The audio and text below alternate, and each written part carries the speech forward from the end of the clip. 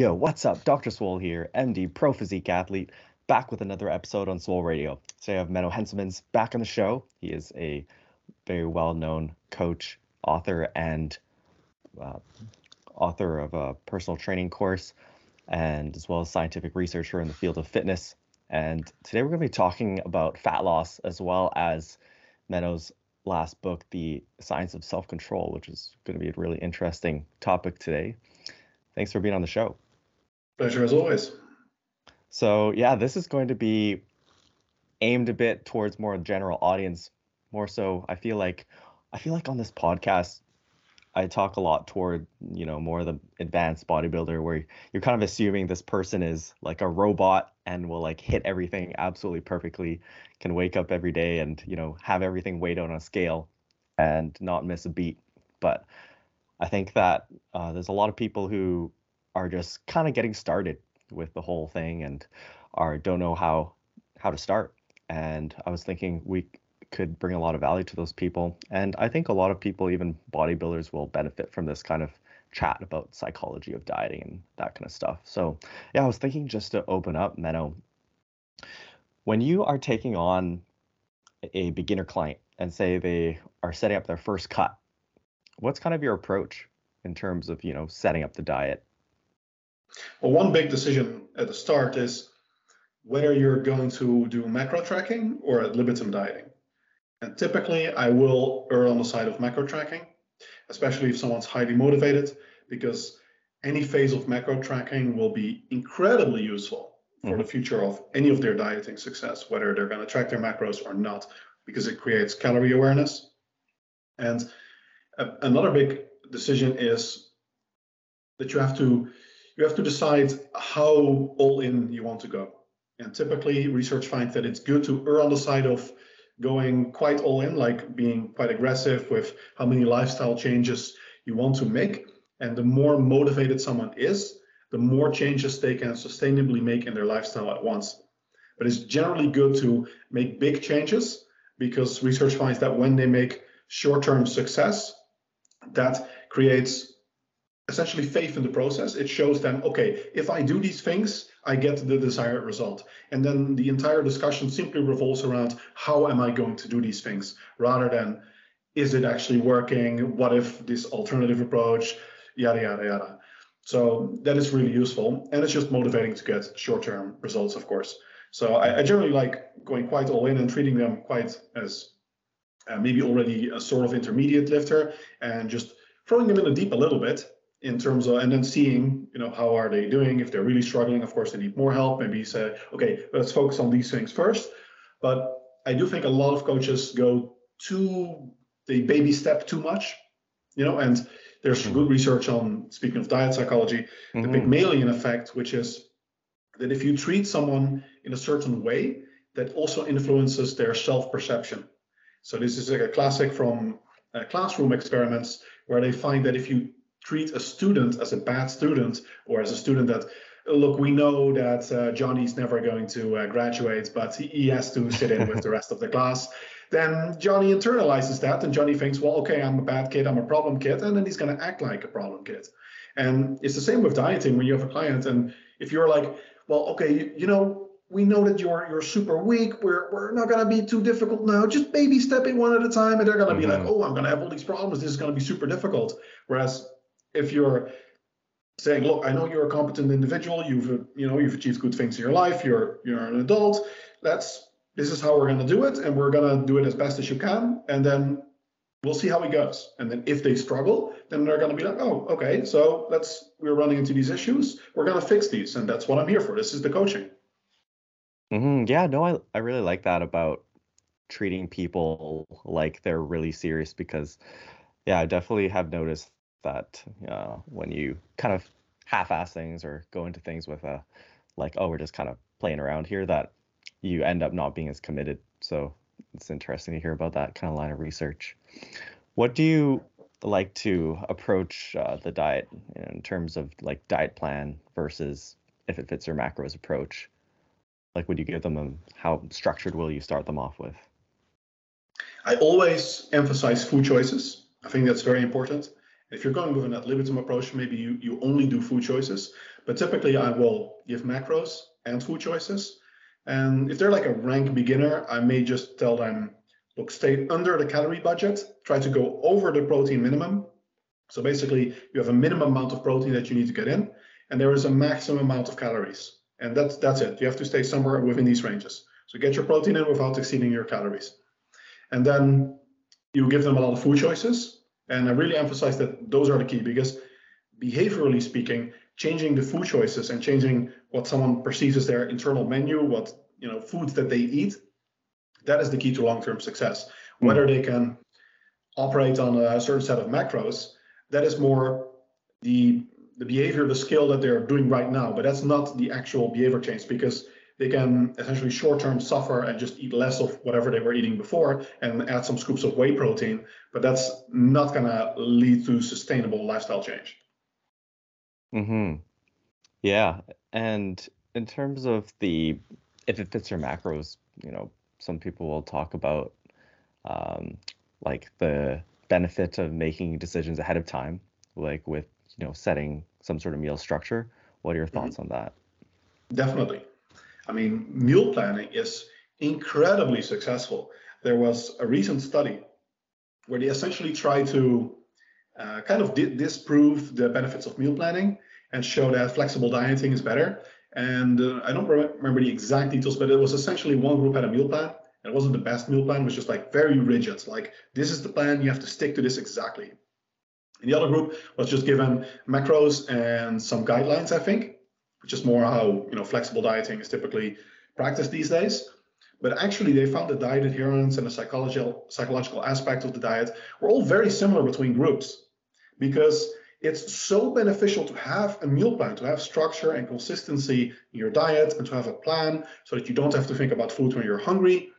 It's so beneficial that even excessive rigidity is typically not detrimental, at least not as detrimental as not having a plan.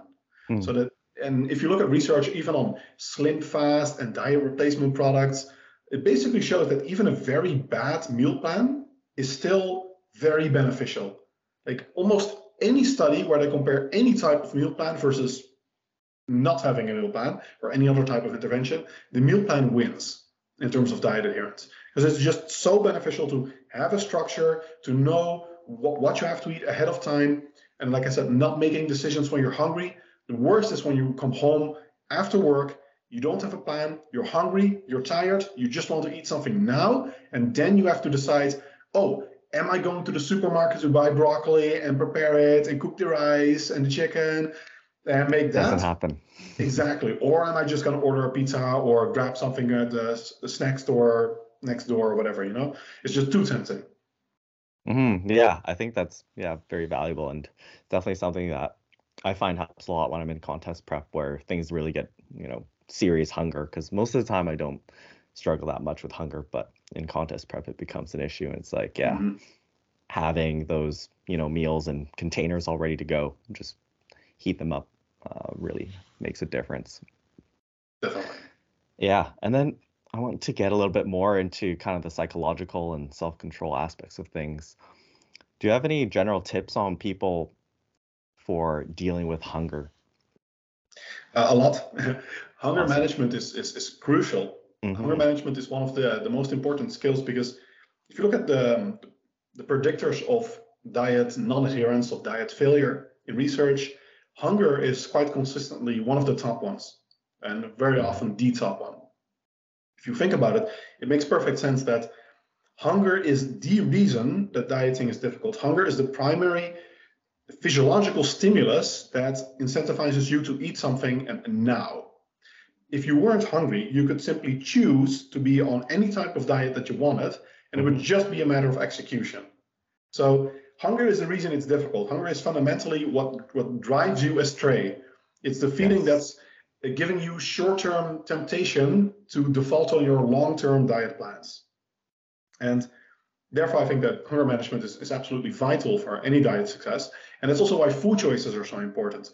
Because one of the most important things for hunger management is food choices, not calories. Calories have surprisingly little influence on hunger. A lot of people have this idea that when they when they're dieting, they're in energy deficit and their body has like a clock or a meter or something, and it's like, oh, energy is low, therefore hunger. No, it uses a lot of cues, and many of them are actually psychological, and some of them are physical, to estimate essentially if you've eaten enough. And you can manipulate this system in large part by just having lots of nutrients and a good overall diet, lots of food, without having to go over your calorie allowance. So one of the big ones are high protein diet, high fiber diet, and generally unprocessed hard foods. So few liquid calories. I typically recommend 0 liquid calories, just water, coffee, tea, diet sodas if you want. And like I said, hard foods with texture or viscosity, if they're like semi-liquid foods, like Greek yogurt, like the thick kind, that's really beneficial. And foods with a low energy density. So research strongly finds that you, like very roughly speaking, if we ignore all the psychological side and we just focus on like the very basic psychology, then hunger is in large part regulated by pressure receptors in the stomach and the digestive tract. And it's like a certain amount of area that we have, and the more full it is, the more pressure there is on these receptors, and the greater the sensory input for the brain to say, okay, we're full, literally full, like we don't have space anymore. Therefore, cool it with the hunger, we're done. And you can manipulate this process by just having foods with a lower energy density. Typically, you find that if you replace, for example, rice with potatoes, which a lot of people think are like equivalent, but actually it's like twofold difference in energy density, you eat the same amount, but you dramatically reduce your energy intake. And if you reduce full fat meat with semi-fat meat or even fully lean meat, then there's also very little difference in how much food people consume. Like they still consume, say, 300 grams of the food, but they end up with a much lower energy intake. So having lower energy density foods is crucial for appetite management. And then there are a multitude of psychological factors for more like advanced appetite management, but those are like the super basic ones, like protein, fiber, low energy density, unprocessed or minimally processed foods with like actual texture.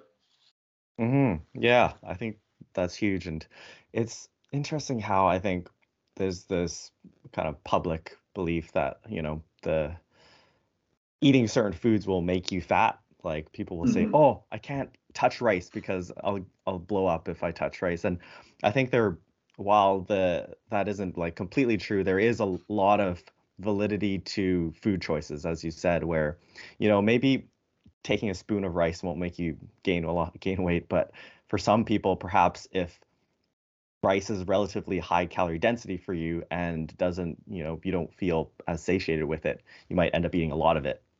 Right, I like consume a lot of calories that way rather than if you had, say, like fruit or vegetables or some other substitute. And I like that point about the texture as well, where I feel like that's a bit of an underrated point that I kind of got into with contest prep, where you kind of notice that like, oh, if I eat like carrots, for me are very, very satiating because they're low energy density and they take a long time to eat. You're crunching through them, and like that chewability sort of piece. It's actually directly related to satiety. The mastication, so chewing on something, is directly related to the feeling of satiety. So there's research indicating that the amount of chewing itself generates a satiety signal, which just goes to show how indirect the body is. Like it really has no idea how many calories you're consuming. It uses all of these super indirect signals. And funny enough, that's why chewing gum is quite beneficial for satiety. Because you're masticating, you're forced to chew a lot on something, and the body doesn't really realize that there's nothing going in. It's just programmed to, okay, lots of chewing, we must be eating a lot. Is there like an index for that, like in terms of textures of food or anything? I don't know, just out of curiosity, like is there maybe a list of foods that people can look up? Basically, the harder the better. The harder, the thicker, the better for satiety. With semi-liquid or liquid foods, there's viscosity, which, but most people aren't really aware, and I'm also not aware of any index that indexes foods by viscosity. It's like how thick it is. Like if you have Greek yogurt or skyr, quark, whatever, and you can turn it upside down and it doesn't fall out because it's just so thick. That's Yeah. highly viscous. That's the good stuff for satiety, at least. Yeah. And if you have the stuff that's in the Netherlands, they have really good, as in tasty Greek yogurt, but it's actually not that satiating because it's literally indistinguishable from yogurt. So Mm. the biological quark in the Netherlands, it's so good. Mm. It looks like yogurt. It tastes like yogurt. Looks like yogurt, or close to it at least. But as a result of that, it's actually not that satiating anymore because it's too liquid. Hmm. Yeah, yeah, yeah. I like that. And on a related note, I guess this is pretty similar, but how about dealing with cravings? Like, say someone has a huge urge for ice cream. Yeah, cravings are a topic where there are a lot of misconceptions about. The most important thing to realize with a craving is what exactly it is. And again, it's good to realize that there's no such thing as a physiological craving. Like there's nothing inside the body that says we need chocolate. Your body doesn't have a concept of chocolate. It doesn't have a concept even of specific foods or even micronutrients, macronutrients in the form of a certain food. It just registers total inputs in some way, or these processes are regulated. But basically, it just registers hunger, and then your mind gives that hunger a certain mental representation.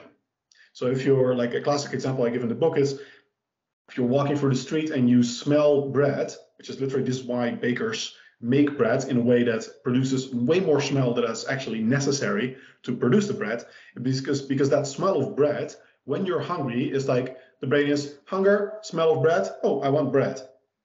So it's a mental representation that's being filled in. Like hunger is like a gap, and that needs some form of like a representation in the brain, which can be anything. And that's what a craving is when that representation of your hunger is now very strong in a certain way. But you have to realize that it's not that food. You're just hungry, and it's that specific food that you're interested in right now. And if you're going to eat it, it often actually makes the craving worse. So typically, the best strategy for cravings, like, the quote I give in the book is, the best way to kill a craving is to starve it. Because even very restrictive diets often actually work out best in practice, in contrast to the idea of forbidden fruit effect, and you eat a bit of the chocolate and you're good. Yeah, that's good for like 5 minutes. And it's very much like alcohol. Like if you want alcohol, or if you're an alcoholic, or any kind of drug, having a little bit is not the way to cure the addiction. You don't necessarily need to go all cold turkey, but you need a long-term plan to reduce your intake. And it's the same way with cravings. Like the best diets typically are the ones that actually restrict the food and make you not eat it, and then preferably in a way that gives you a choice, rather than just being like, you cannot eat this because. Yeah, nice. I'm imagining cravings as like some little monster that you're locking in a cage and starving it. And then another big thing people struggle with is snacking. How do you address that? Yeah, snacking is in large part a combination of appetite management and having a good plan. I think snacking is very destructive, and research typically shows that it is indeed very bad for diet adherence. People that snack, or let's call that eating at an unplanned time, are much less successful in the long term than people that eat only at their planned times. And there's also, of course, a little bit of a discipline component here, where if people are not aware that snacking is so detrimental, they can do it. Whereas if you tell them, look, you can just wait a few hours and then you can eat. And this technique is very useful. Episodic future thinking, it's called, from the psychological literature. It's also good to ward off cravings. Whereas if you want to eat something now, you actively visualize what you're going to eat next, like what your next plan is. If it's 4 p.m., you have a meal at 6 p.m., you're already hungry, then think of your meal at 6 p.m. And really think is, okay, if I come home, I have the Tupperware ready, all I have to do is put it in the microwave. I know that's good, I like it, it's nutritious, high protein, it's good for me, it's satiating, and I'm going to eat that and I'm going to be happy. And that really helps with dealing with the feeling of hunger and the cravings right now, because it shifts your emphasis on the future and also tells you, essentially what the solution already is. Whereas a lot of people have this idea of, I have hunger and it's a feeling and they need to act on it. And one of the core aspects of behavioral psychology and CBT, cognitive behavioral therapy, is that you realize that the emotions you have are just that. They're just emotions, just feelings. It's not something that you have to act on. If you're hungry, if you have a craving, if you want to snack, it's just that. It's your body producing a signal. It doesn't even have to be motivated by actual physical hunger. Maybe you just, like I said, smelled bread. Maybe you saw a coworker eat something. Maybe you're just bored. Maybe it's something else that you're actually interested in. Your brain just craves some form of pleasure. Often it's not even food related. Mm. And it's your choice what you want to do with these emotions. You don't have to act on them. That the mindfulness is incredibly useful. And if you combine that with episodic future thinking and just having a plan, knowing what you're going to eat, and making sure that if this happens, you also think of, okay, why am I hungry in the first place? That means, okay, if I'm hungry at 4 p.m. and I had lunch at 12, then my lunch probably needs to be more satiating. So you need to go back on these factors that we discussed earlier to see if you can make your lunch meal more satiating so that in the future you don't get that hunger. And then one last thing I'd add to that is that the big reason giving into your snacking urges is detrimental is because it entrains your biorhythm in the wrong way. Your body your body generates the sensation of hunger at predictable times when it kind of expects food, or more precisely, when it's entrained to eat. So if you always eat at 4 p.m., you get hungry at 4 p.m. I remember when I was like a bro eating every 3 meals, because I had this idea that I need to eat at least 6 meals a day. I would eat every 3 hours on the clock. And I could literally tell the time by my level of hunger. Yep. If I was hungry, I was like, oh, it must be 3 hours. And yes, it was always within 30 minutes. And this is because your body is just completely trainable. If you always have breakfast, you get hungry in the morning. If you never have breakfast, you lose that hunger to a certain extent, at least. And if you snack, and if you're always going to snack, say midnight snack or 4 p.m. snack, whatever, then your body is expecting food at that time. You're going to be hungry at that time. So you're maybe curing the short-term problem of hunger, but you're creating one for the long term, because now you're going to be hungry every time at that time. Yeah, that's hilarious because I have the exact same thing. Like, the great thing about being in radiology is that for the most part you're, working with a computer, so you can eat whenever you want. And, I'll have my second lunch at like 4 p.m. and like always at like 3:58 or like 4 p.m. on the dot, I'll be like have this huge sudden spike of hunger. Like, I wasn't even hungry like 15 minutes before, but then on the dot. And the other weird thing is that if I don't eat, like if I somehow don't eat, like this last month I've been working on procedures, so sometimes I'll be doing complex stuff. Like the other day I did a vertebroplasty, which is like injecting cement into someone's spine. But like if I somehow miss the meal for like, if I hold it off for like 30 minutes, the hunger will actually go away. Like it's like your body's like, oh, where's the 4 p.m. meal? Like, well, I guess it's not coming. Yeah. That's also a super good realization for people, that much of that hunger is just that, the entrainment of the biorhythm. So it's not really that raw hunger yet. And you can actually kind of dispel it. I have it a lot in the mornings. If I wake up, especially if I haven't slept enough, I often wake up hungry, but I know that I don't need to eat. And if I just ignore it, it will go away, because I'm usually not hungry at all in the mornings if I'm well rested. Yeah, and I really like what you said earlier about recognizing that hunger is almost like this, or the urge to snack is almost like this feeling that isn't necessarily grounded in a biological need always. And I think that people assume that when they're hungry, they need to eat. It's never going to go away. There's nothing they can do about it. Whereas when you start seeing it from like as an observer, or almost like detaching yourself from that feeling, you realize that, yeah, there are other things that could be coming into play, like what you said about often hunger is like, or snacking or eating something is almost like this pleasure experience that people sometimes use, if they just use as a crutch or use as something to like tie them over. And sometimes, like, I've definitely found that if I'm really bored, I'll often start thinking about food, even if I don't really need more calories. Yes, I like I think a lot of people have too much of the listen to your body in the most direct way. And I like to tell my clients, like, are you going to listen to your body, or are you going to make your body listen to you? Because if you just listen to your body all the time, like basically meaning you're going to act on your emotions instantly all the time, that's how people get fat. That's literally it. Like if you're hungry, you see food, you want to eat it. Like the body is very primitive. We have not evolved for our modern climates of hyperpalatable foods available at our leisure. So it sees pizza, it eats pizza. It's like, I'm a simple man. That's your body. Yeah, exactly. So it's actually very detrimental to always listen to your body. There are certain cues that are good, but it's more like, I like to think of in general in psychology as you are inside your body, and a big part of living and optimizing your body is figuring out how it's actually working and what it means. Like you have a certain feeling, okay, there's a certain feeling. And then you can think, am I going to ignore it? Am I not going to? Am I going to act on it? Am I not going to act on it? What happens? What I do? What happens if I don't? And you kind of learn how your body is actually working. And along the way, you can become better. The better you understand it, the better you can control it. Mm-hmm. Yeah. And you spoke a bit about eating mindfully, and the power of mindfulness. Do you have any tips on that? Mindfulness is super important for eating. There are lots of studies that show that, in general, eating less mindfully and faster results in higher energy intakes, because the brain is literally processing or registering the food that you're eating.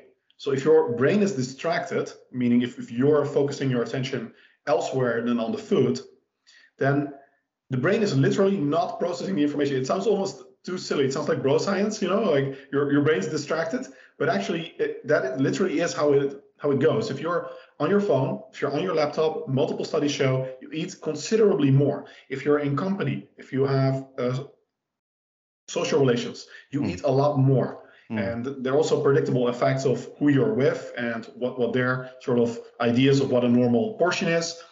If your portion size is very large, then that also creates kind of an expectation effect of how much you should be eating. Mm-hmm. If you eat faster, at least if it's less mindful, whether eating speed per se matters, I'm not entirely convinced of, but generally in the literature, that is the trend, then you eat more. So the faster and less mindfully you eat, and the more distracted you are, the more you eat for the same level of satiety. And that's key, because when you eat, you're not just eating to shove something into your body and then you're done.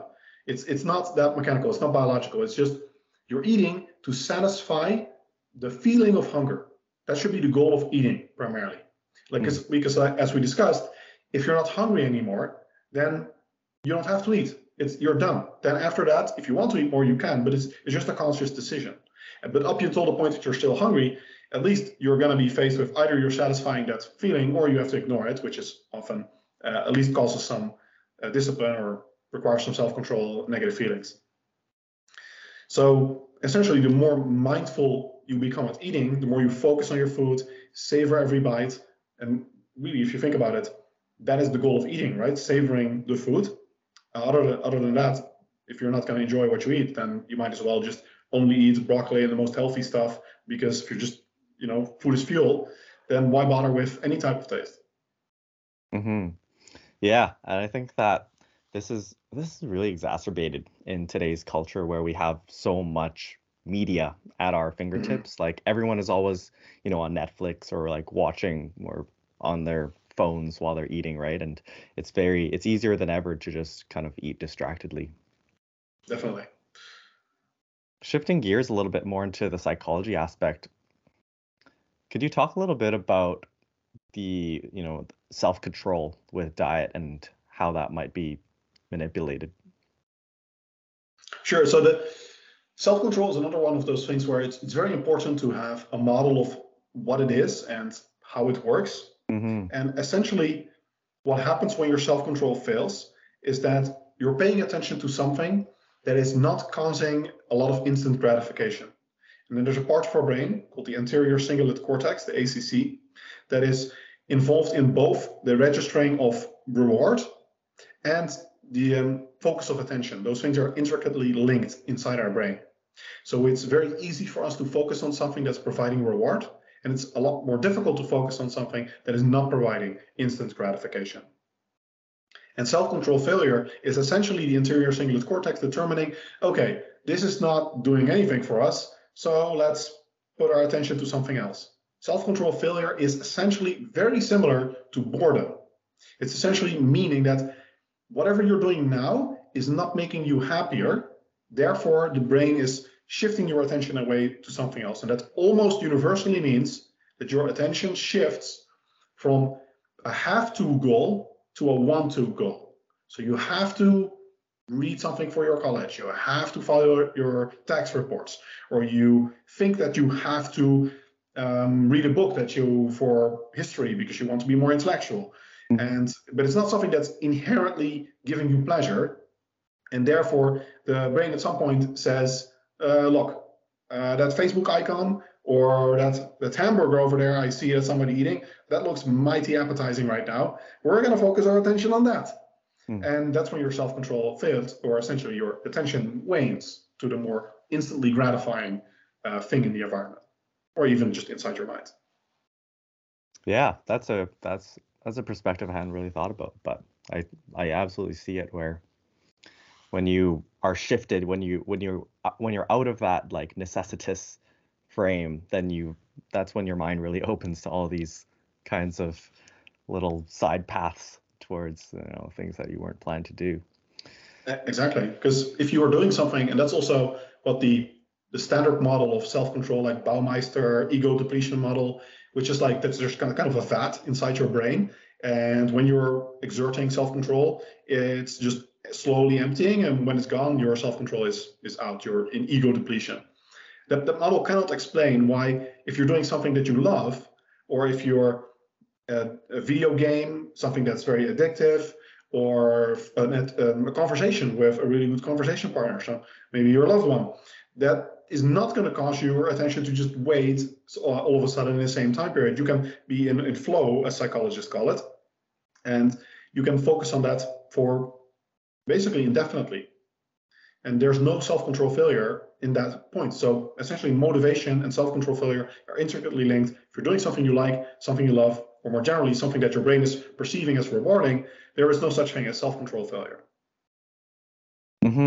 Yeah, I think that just speaks to the importance of having a lot of keeping busy, and like filling your life with a lot of things that you enjoy doing that can take your mind off things when you're dieting. Definitely.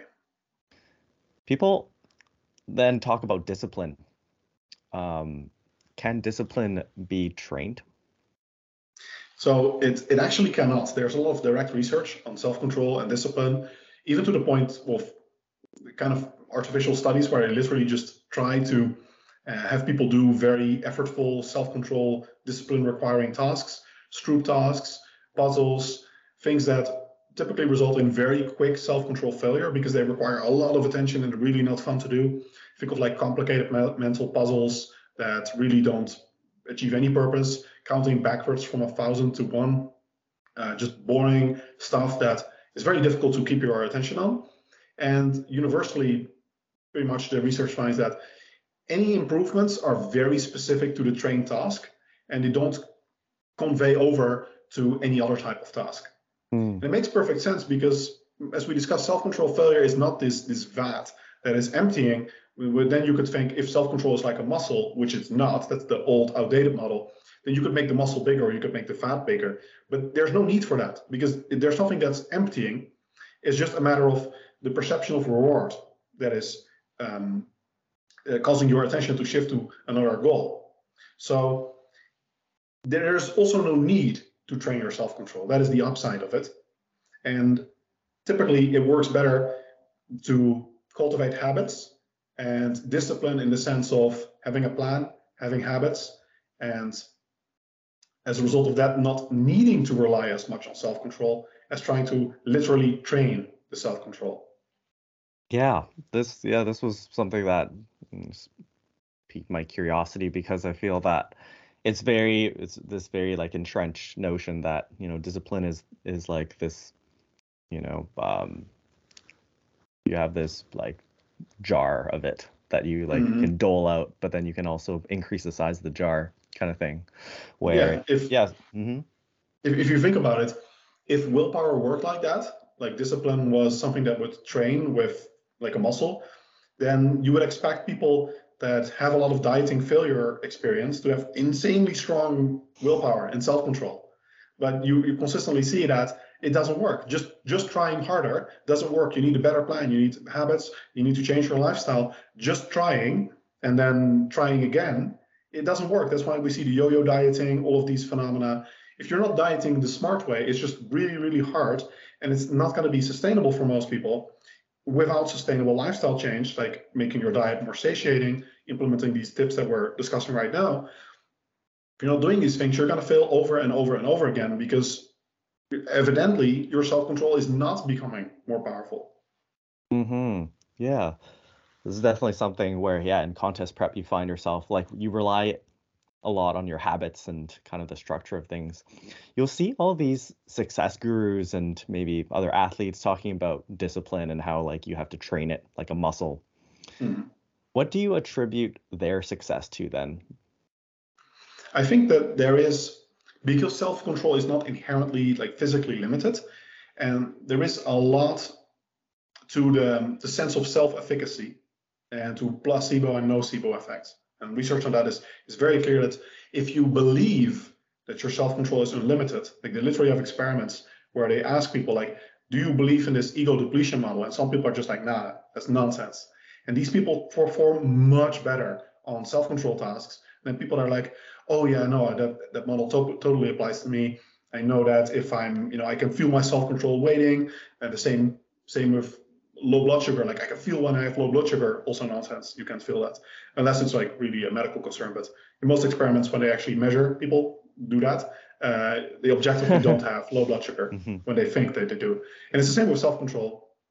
Like, because there is no such thing as physically limiting you, in large part, it all comes down to the mind.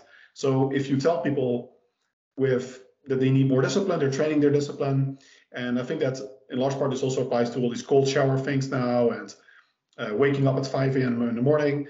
I don't think these things have a lot of physical effect, and waking up early is probably actually a bad idea if it costs you sleep. But if you wake up you wake up at 5 and you have the mindset of, I'm going to kill it today, and I wake up at 5 because I'm a bad mofo and nothing can touch me, then if you have that mindset, you're going to perform a lot better. Your self-control isn't going to wane easily. Whereas if you're like at 11, you're like, snooze, and then 12 snooze, and then 1 snooze, and then you wake up and I'm like, okay, I'm a lazy failure, I'm not doing anything in life, I can't do anything, then yeah, you've already defeated yourself. Wow. Tips from Menno Bad Mofo Henselmans. Yeah. Yeah, no, I like that, where a lot of it is how you frame things. And, I'm glad you brought this up, because I've always kind of disagreed with these people saying like, oh, I'm gonna get up at 4 a.m. and then I'll train myself to get up at 3 a.m. just for the sake of getting up and putting yourself through the grind. In 2 months, I won't need any more sleep at all. Yeah, exactly. Yeah, and that brings me to the other thing that we were talking about, which is habits, where I think that once you realize that you can't just rely on self-control, like you can't just drop me in an ice cream factory and say like, okay, you're going to live here for the next 2 months while we put you through contest prep or whatever. How do you go about getting people to change their eating habits?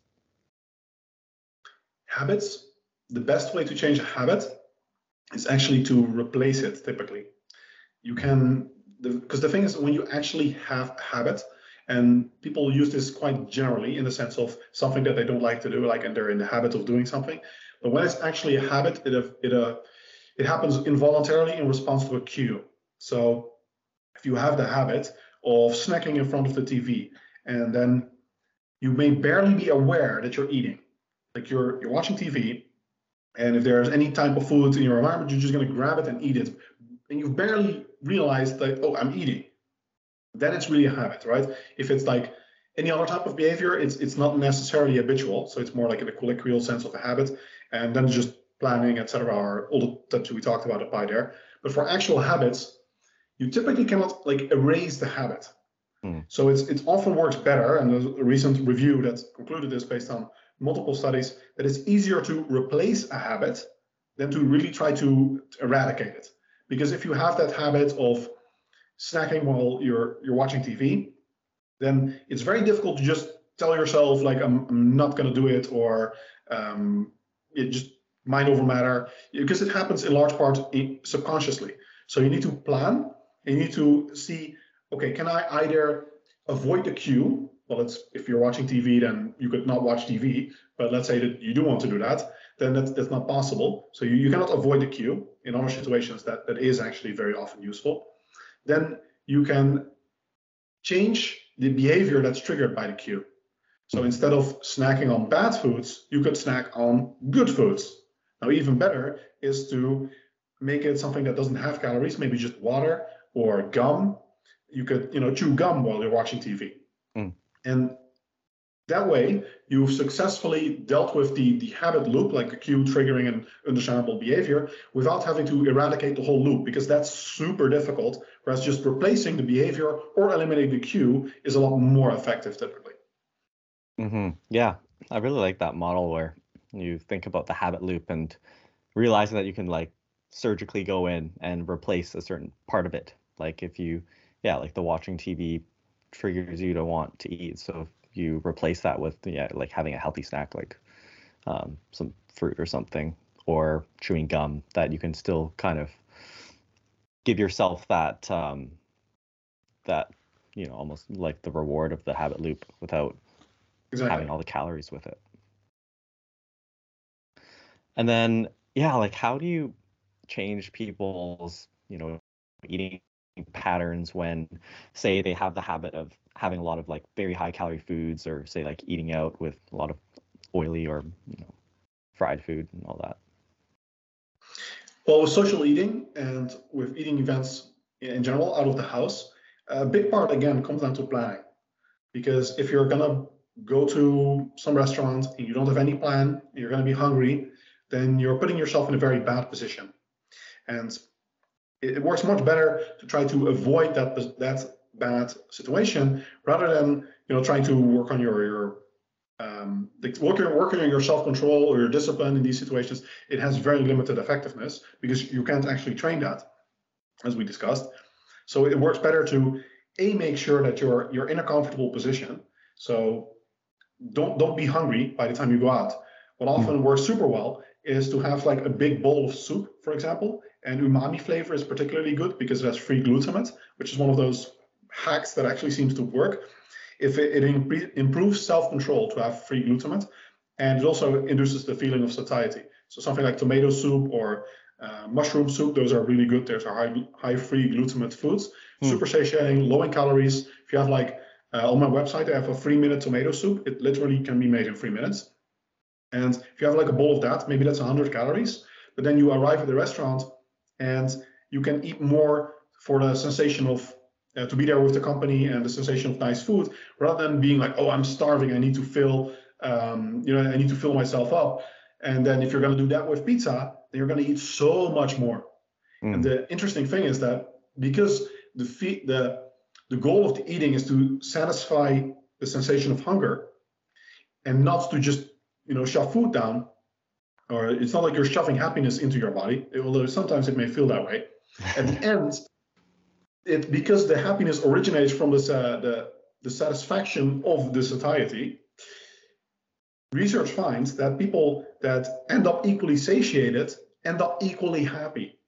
So if you consume a lot of soup before you go out, then you have a lot less pizza. Maybe you order just a small one instead of a big one. You end up with far fewer calories, and you end up equally happy. And that is the key part to realize. You're not sacrificing anything by doing this. You're probably also cheaper off because you don't need to order as much food and and you're not going to be hungry, so you feel better. You can focus on the company. It's just a win-win scenario. Another big thing that helps is to plan.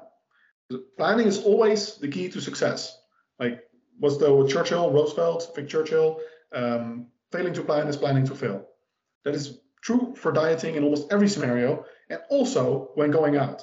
A lot of people have this idea that, oh, I'm successful whenever I plan my food, but I cannot be successful whenever I go out. Well, because you're not planning in these scenarios. It doesn't matter if you're on holiday or going out with friends, you can still plan. You can have a look at the menu beforehand. You can have a say, where are you going? If they're suggesting some crappy hamburger place where all they have is French fries, hamburger, McDonald's, Burger King, whatever, then talk to them beforehand to say, look, that's not my thing. I would like to go to some other thing. even better, be the first to suggest, hey, I found this new great place where they have whatever high protein, lean food that you want or something.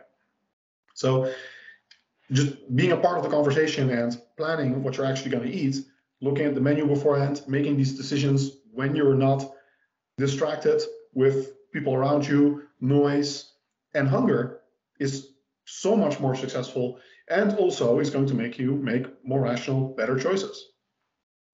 Yeah, I love that. Where, thinking about planning things and almost having this deterministic approach to going out to eat as well, where you said that, like, if you're going out with some friends, being the first to suggest it, right? Like having an idea of like, hey guys, eat tonight, or thinking about options that will give you the choices that you want.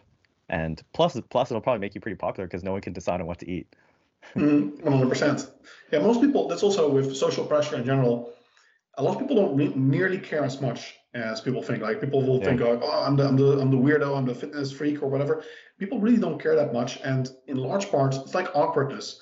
If you are awkward, it becomes awkward. If you are not awkward, then there is no awkwardness, because the awkwardness is that feeling that you're making. And it's very true with many things in fitness, where if you're just like, yeah, this is how I eat. Typically, the model I recommend for this is you either set the example, you lead, or you detach. You're going to be like, look, this is how I eat healthily, I eat lean, and this is why I do it, I love it. I suggest you do the same, actually, because I think it's a better way to live. You're going to live longer, you're going to feel better, etc.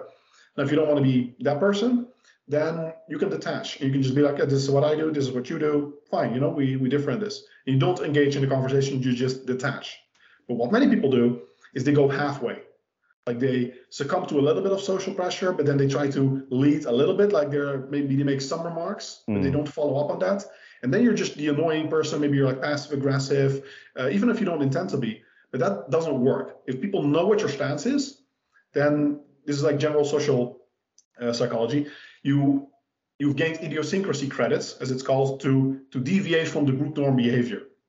So if people, as long as people know where you stand, and they know you're generally a good person, you're fun, etc., and you're not going to be like super nasty about, hey, you're fat and you're eating this and blah blah blah, then people are going to be fine with you eating healthily. Like it's super socially acceptable to eat healthily, as long as you make it socially acceptable.